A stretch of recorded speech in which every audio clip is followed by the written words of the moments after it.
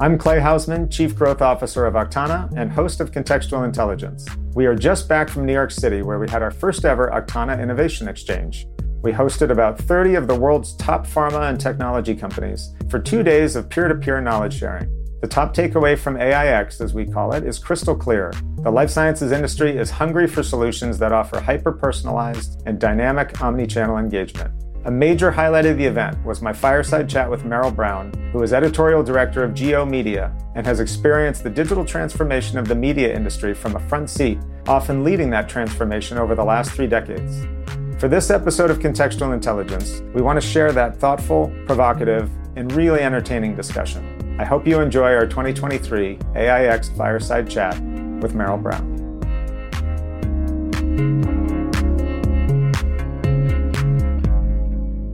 Things have evolved. Things evolved a little bit differently in the media world, but they have evolved a lot. Today, Merrill is the editorial director of Geo Media, which is a portfolio of digital media outlets that includes sites like Gizmodo, Deadspin, and probably the one that's going to garner the most questions in the Q&A, The Onion. So I run The Onion. Yes, there we go. We can just go from there straight into Q&A if you want. Most importantly, he's been at the forefront of a lot of digital transformation and content personalization that I think we can learn from. So with that, Merrill, thank you so much for being with us today. It's a pleasure. So now that I've done the Wikipedia version of your background, could you describe in your own words a little bit of the path that you've taken and the learnings along the way? Fair enough, thanks. And thank you all for having me. I describe my background often as being someone who's restless for the next big thing. And it seems like I've found myself in that position, sometimes too early, sometimes too late, but always looking for the next big thing. It was mentioned a moment ago that I helped start a cable TV network at a very early part of the cable television industry. That network is no longer with us. It's now called something else, but it was a forerunner in getting people interested in watching live trials on television, and we're going to see some very newsworthy live trials on television quite soon. Probably the most historic live trials we've ever seen on television, probably the most important. I was involved in the internet in 1994. I thought the internet was the next big thing. I changed my career and taught myself a little bit of code and how the internet worked and decided I was going to jump into the internet. And among the kind of strange, difficult early moments in the internet was I was the first editor of a publication called Time Daily. Time Daily was Time Magazine's first effort to go into the internet. And my job was to call Time reporters and have them give me their stories to run on this thing called the internet, way before Time Magazine, then primarily a print magazine, published. Another difficult moment. We're going to talk about AI, and I have a little bit history in AI as well. In the natural language early stages of AI, I took an AI company I was working with to the Associated Press, the largest news organization in the country, and tried to persuade them, this was probably in about 2011, that they should be thinking about the early version of AI. This is obviously pre where we are today. And I was able to persuade them that my timing was good there. I persuaded them to do something that's not really well understood now, and that is to use AI going back now a dozen years to create sports stories and earnings stories in business. So whenever you see an Associated Press story, which is a whole lot of what we consume in terms of summaries of baseball games or quarterly earnings reports from public companies, those stories are now all produced by the first generation of AI, where the Associated Press realized in 2013, after a little bit of persuasion by me and a lot of persuasion by the technologists I was working with, that it was time to start beginning making that kind of transformation, which is a little bit lost in the shuffle of what's going on with AI today, where there are lots of headlines of things going on about what I'll call AI 2.0. But going back to 2013 or so, all of the ball score reports that you read from the Associated Press, which is in most publications we all see, and the quarterly earnings reports are produced by a bot, by a machine, taking the earnings data and turning them into stories. So that's another example of how I try to get ahead of it. I've gotten ahead of it often in my career, but often have gotten it wrong along the way as well. Well, we'll want to hear both. We'll want to hear some of those too. So let me start with hopefully a very easy and a very broad question, and you can take it where you'd like to. So obviously, content and content consumption, it's something that we are talking a lot about in the life sciences industry. Content is your product. Consumption of content is the lifeblood of your industry. So what significant shifts and preferences have you observed, maybe even lately, in terms of how people are consuming news content today? Well, the easiest one is the one that we all now take for granted, and that is we get all our news from our phones.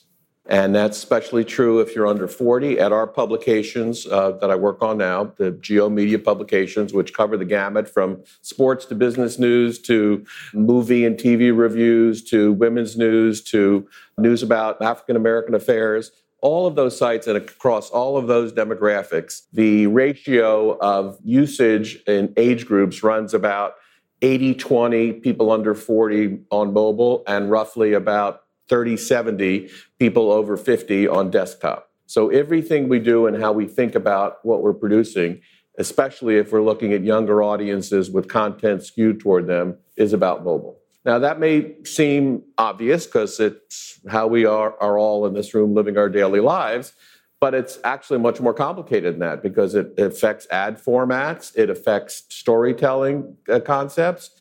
We try not to duplicate content, and most of what we produce is simply reproduced on the phone, sometimes inadequately. But far and away, that's the most difficult problem all of us in the content business deal with, is how to get the mobile experience right, and especially how to figure out how to monetize it properly. Well, maybe taking that a little bit further, one of the things that's a common theme in our conversations is around matching the right content or the right message to the right channel. That's something that's very prevalent in your business as well, content formats and how you match those to the right channel, especially with social. How do you take the knowledge that you've learned there? What can we learn from what you've learned over the last number of years, because you've been at this so long, in terms of matching content to a channel? Well, first of all, and this may also go without saying to an audience like this, but all of us need to recognize we are, as individual executives and as individual institutions, we're all content creators. And I suspect that this is an industry that's only slowly recognizing the phenomena of that everything we produce on social media, as in either our business or personal lives, everything we do as companies, we're all in the content creation business, and people consume our work that way. And that doesn't matter whether you're in the media business or whether you're in pharma or whether you're in medical tech. We're all content producers. And we have to be conscious of that in both, I think, our personal lives and also in our business lives. And we have to build our organizations and think about our marketing plans in how we're both realizing the opportunity in that regard and also being cautious and prudent. I find it very interesting when I'm interviewing job applicants, especially if they're in the 25 to 35-year-old age bracket, how oblivious they are to how their social media personas affect how an employer might regard them. And that applies, of course, to everyone in this room and your social media persona. And when people want to buy your products or want to employ you or want to partner with you, we are all content producers, whether it is institutional or personal. And we really have to be conscious of that. And that affects so much of what we do. Yeah. Do you have a particular example of when you tailored a piece of news content or a certain type of news content to a channel that drove high engagement, that you drew a particular learning from? Well, we're just getting, I said I'd throw something about The Onion in here, and our company's been very reluctant about the TikTok at the moment. Okay. But I just went over the TikTok strategy at The Onion, and boy, have they figured something out in beautiful 30-second snippets. I don't know if there are TikTok users in the room, but it's pretty commercial free, and TikTok, the entity, has only recently created a monetization strategy.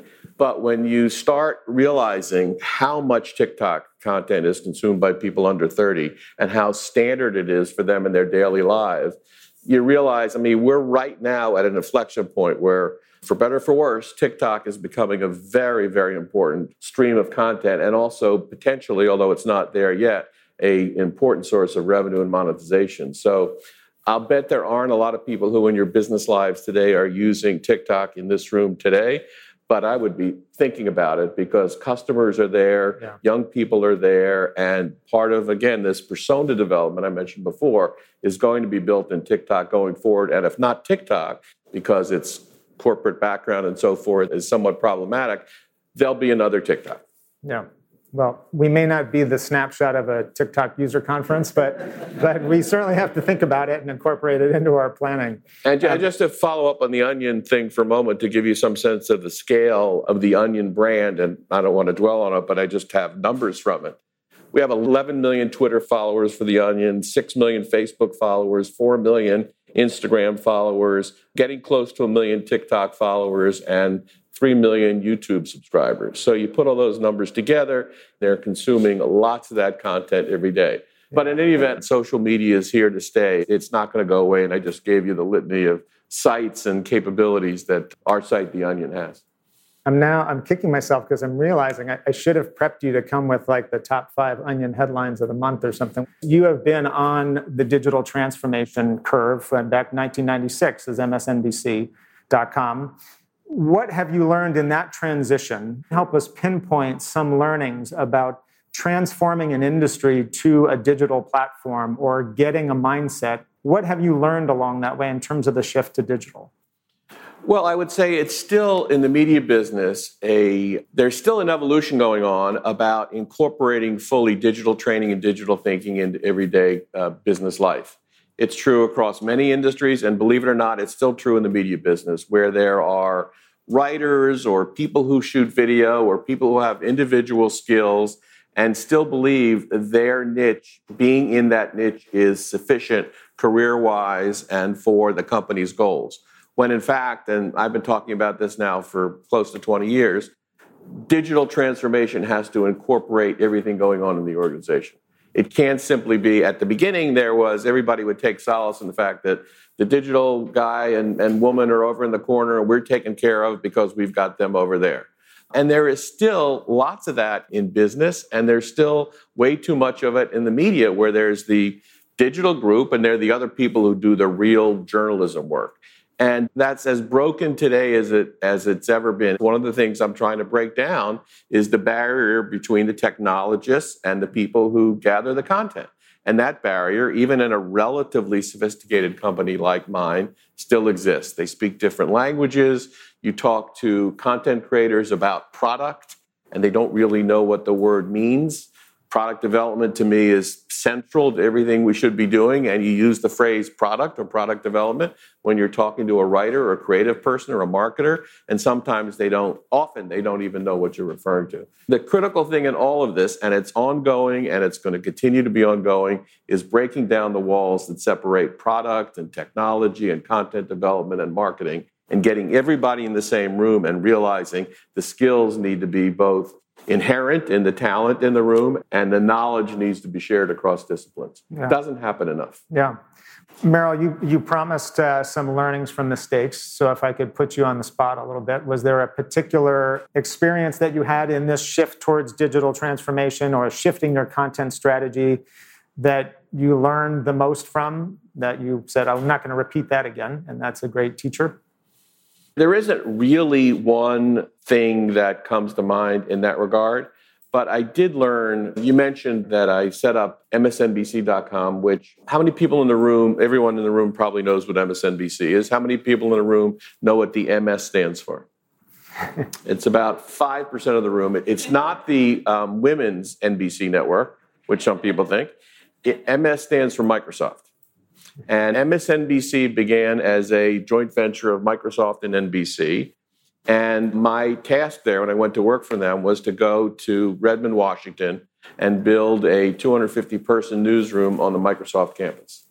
And I learned there in 1996, when I got Seattle and realized what it was we were going to undertake to do, the importance of getting, and same thing, this is now 27 years ago, of getting technology and content speaking the same language. And it's been something I've worked on ever since with mixed results. But I was forced into that situation on a technology campus to put content and technology together. And we did so with some success at the time, but it's a lesson I've lived with ever since. I didn't get it at the time. Hopefully I've figured some of it out since. That's excellent. Let's talk about data and analytics for a minute. Now, in your role today, do you have analytics that reports to you in your organization, or they are a partner? How does it work in your team? The audience analytics team is run in the office next to mine, and they are very prolific and very involved in everything we do. And if there's been one very dramatic change in the last 10 years in how people produce news and information, it is the role of analytics and the data in making those decisions. So there used to be, in the old days, editors would make something called editorial decisions. And if you ran a magazine, for instance, your research would consist of 6 people in a room in a focus group who would put Post-its on the sides of the pages to indicate that they had actually, or claimed to have actually read that story. And ads were sold, and billions of dollars of advertising revenue were based largely on where they put those Post-its and whether they saw the inside back cover of the magazine or not. And when you think about that and how much commerce revolved around a system built on Post-its and magazine covers, same thing was true in the newspaper business, but in magazines it was very vivid because there was so much money floating around the magazine business right down the street here, as a matter of fact, at Time Life. So if you think about that approach to analytics and you think about what I do every day, there's a big board which shows how many eyeballs are actually on a given story at a given moment at our largest sites. I get data on how much time is spent on every story. I get data on so-called completion rates, meaning how far into the story actually the average user or some of the users have gone. We know by minute how much traffic there is on our website. We know when we adjust the story or send out a breaking news alert, how much traffic at that moment is going to the site. We know how deeply into slideshows people click, whether it's 4 slides or 6 slides. And all of this might be self-evident to many of you in business that, of course, that level of analytics is the case. But understand when you're reading the news and you're looking at Yahoo Finance or looking at health news sites or the various things you read every day, the decisions that you're seeing that editors are making are based, yes, in part on their editorial instincts and their backgrounds and their education and their histories and so forth, but they're also based on the fact that they're sitting with minute-by-minute information, knowing what it is that people are consuming today, last week, and at that given moment. That was actually the exact next question I was going to ask you, and you started to address it. But in that balance between instincts and analytics, what leads in terms of decision-making about editorial strategy? Is it analytics that goes first? Is it still an arm wrestling match in editorial meetings? How does that balance work out? It is an arm wrestling match. In fact, there's an enormous debate going on about how this data should be used. We have a thing that we informally call a scorecard, and it evaluates the performance of every single writer and editor in terms of their monthly output. How many stories, how much time is spent on those stories, how many pages do those stories yield? And it's a wonderful and valuable tool. Senior management might like to see it be the dominant tool in how we evaluate people, but that's not appropriate either because there are stories about things like, climate change, which don't draw as well as stories about, say, Taylor Swift. And those judgments have to be made intellectually and professionally and so forth, with data a part of it for sure. We've got to write about Taylor Swift, but we also have to write about climate and COVID and all the things that are somewhat more difficult. So it's that balance exists, but at least now it's not based on Post-its on the side of a page or someone filling out a notebook about what television show they say they watch, but it actually is based on real user experience. We've got to work harder at it, and we also have to figure out new ways to engage people. Typically, media is distanced from people. We make decisions in lofty towers, like some of the buildings right out here, and we're not engaged with people. And whether it's local media or media like ours that focuses on distinct interest groups, we've got to be engaged. We've got to take their feedback seriously. When I was a newspaper reporter, if I got a letter a week, I was feeling lucky about reader feedback. Well, today we get mammoth amounts of feedback in all sorts of ways. And editors and people in the media business who don't take it seriously are contributing to mistrust. Yeah. So I respond to lots of mail I get. I look at the comments on our sites to see what people are saying. I insist that our editors do the same, and they respond to readers who have constructive things to say. Not all of them are constructive, of course. They call us names and scream at us and so on and so forth. But I think we've got to be engaged. In fact, in academic curriculum now in journalism, we teach this. We teach people how to deal with public feedback in a way that would have been unheard of, as I said, when I was a newspaper reporter, getting a weekly letter, often in crayon. Yeah.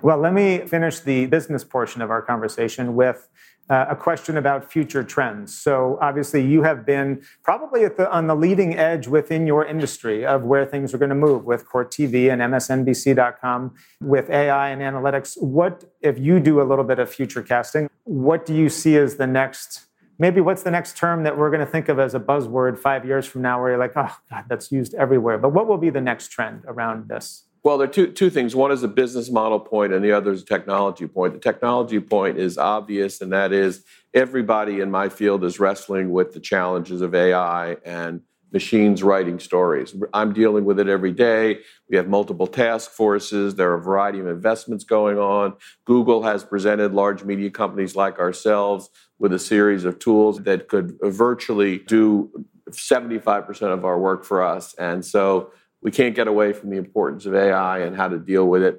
Our approach to AI is to do everything we can to focus it on work that we don't want our journalists to do, whether it's building slideshows or whether it's gathering analytical data about sports. We want to use it properly in a way that's empowering to our writers whenever we can do that and freeing them of tasks that may not necessarily maximize their skills. The other important second part of that, which is a business model point, is for better or for worse, our industry is moving very, very rapidly toward nonprofit. And in that regard, I'd just like to call people's attention to the fact that there's a local news organization in your communities. Maybe it's tiny, maybe it covers your county, maybe it covers your town, maybe it covers your city, that is going to need our support because nonprofit is a really important part of the business, quote unquote, future of the industry. So you're going to be hearing more and more about it. The leading investigative news site in the country right now is a site called ProPublica. Perhaps you've read of them lately, in particular about the work they've done investigating the United States Supreme Court and various corruption allegations about Supreme Court justices.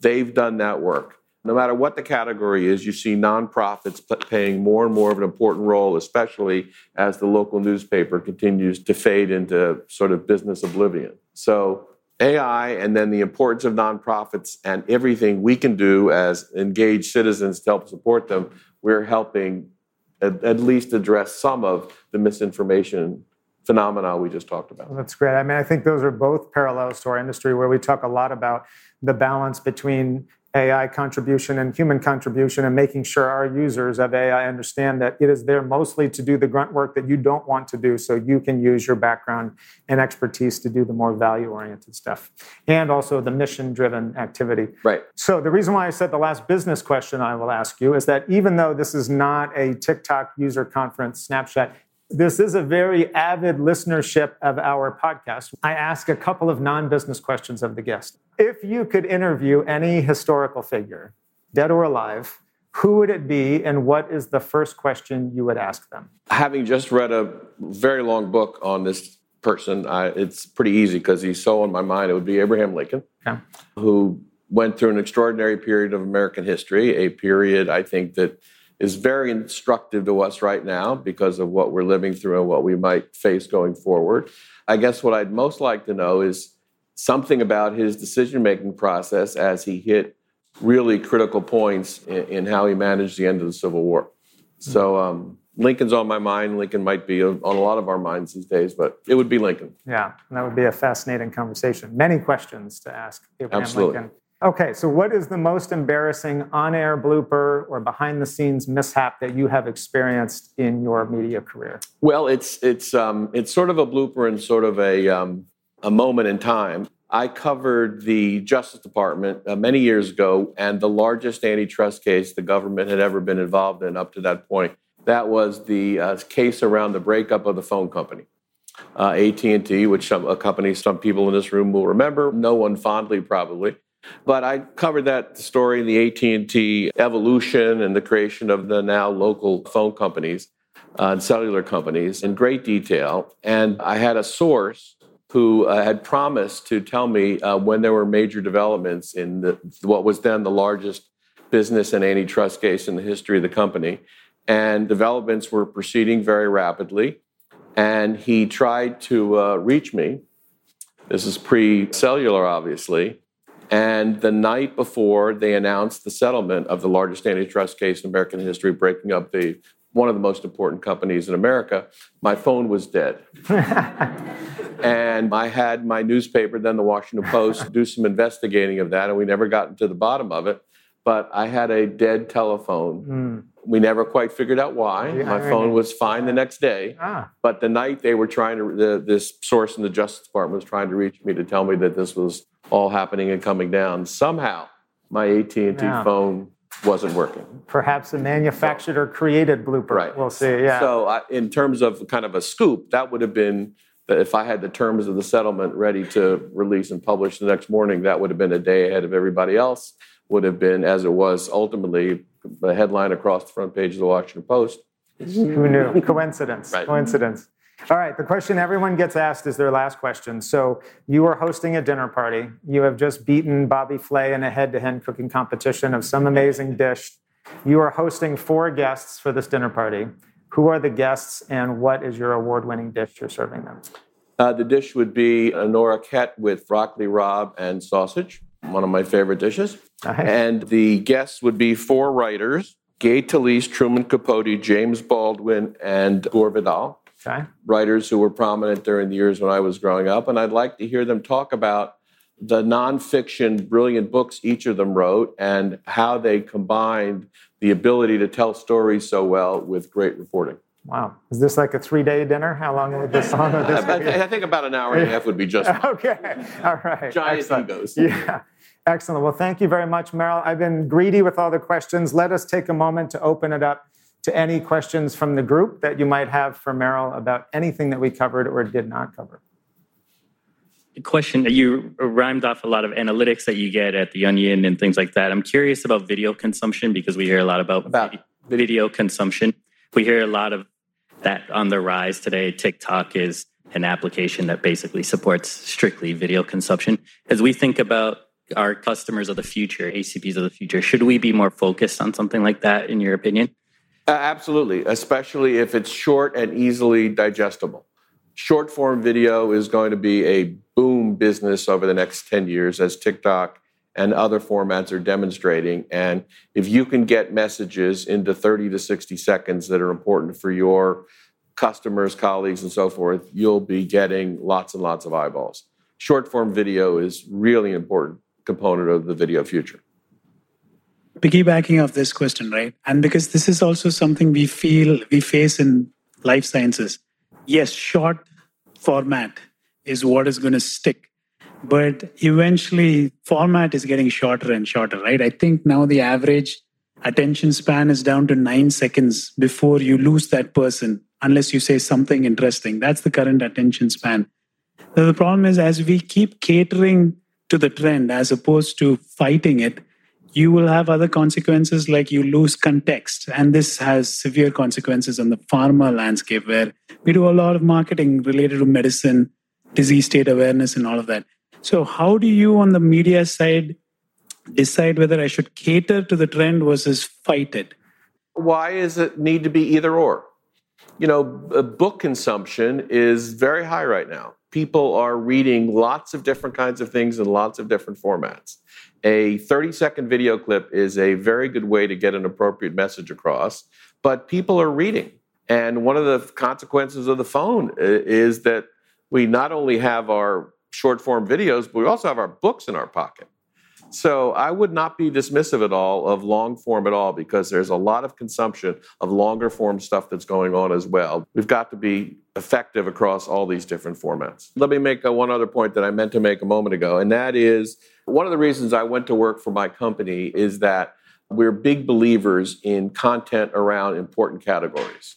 So the era of mass is shrinking and the era of targeted content is really important. So we have the number 2 site in the country about cars, Jalopnik. We have one of the top technology sites, Gizmodo. We have all these really interesting demographics, and we don't put it all together in any way like the classic daily newspaper does or in the way the New York Times once did. We have all these very targeted, attractive categories, which is why it's such an interesting business proposition. And I just wanted to make that point about the future. The future is about media that targets people with passions about issues or technologies or hobbies or whatever. So I guess I was curious, obviously you have tremendous experience, and either in your industry or in other industries, as we go through the digitalization journey, is there anything that you don't like, anything that poses a major risk in your point of view, things that you're saying, I don't like where this is going, I wish this will be managed in a different way? Well, a familiar theme, and one of the things that I mentioned a few times is I find it frustrating when people don't take training around these issues seriously, and how breaking down these walls doesn't just happen magically or intuitively or by reading a paper. It's really important in organizational development these days that we take training seriously as a way to educate people across disciplines. And when people minimize training, it's very frustrating to me because training is so central. Okay, we have time for 2 more questions. Yeah. I'll start here. You talked a little bit about your personality in the beginning, wanting to jump to some of the newer things and try them out. And that's a lot of what the people in the room are trying to do. Your personality, when do you know when to stop doing that? When do you know you went too far with a particular idea? When is it time to ditch it? Or is there just too much resistance to it? Well, I mean, in a conversation like this, we've talked generally about successes. Not everything I've touched has been successful. I started a company 10 years ago that was designed to be a new platform for news to help entrepreneurs start news sites. It failed. I have had failures, and that comes with, I guess, wanting to be adventuresome. But I encourage people to take chances, and by definition, nobody bats 1,000. You mentioned the authors that are memorable to you. They're very different authors. James Baldwin is one of my favorite authors too. I'm curious as to why he made the list for you and what he taught you about what you're doing today. Well, all these people, the consistent theme among these people is that they were adventuresome in building storytelling that was fact-based. And the writings, especially magazine writings, that all those individuals did were of the moment. They were prescient in understanding the moment they were in, and their work was, in many cases, very much fact-based. And the ability to draw narrative stories together with real facts that help illuminate the issues of our day, I think, is just so important. Thank you very much, Merrill. A lot of takeaways, really enlightening and helpful, so thank you. Yeah. Thank you all.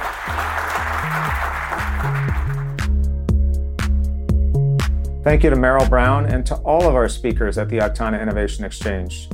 It was a fantastic event with great learnings, a lot of feedback, and a lot of perspectives shared, and a ton of takeaways. We plan to do more of them in 2024, so please keep a lookout. You can visit the Aktana website or any of our social platforms to learn more.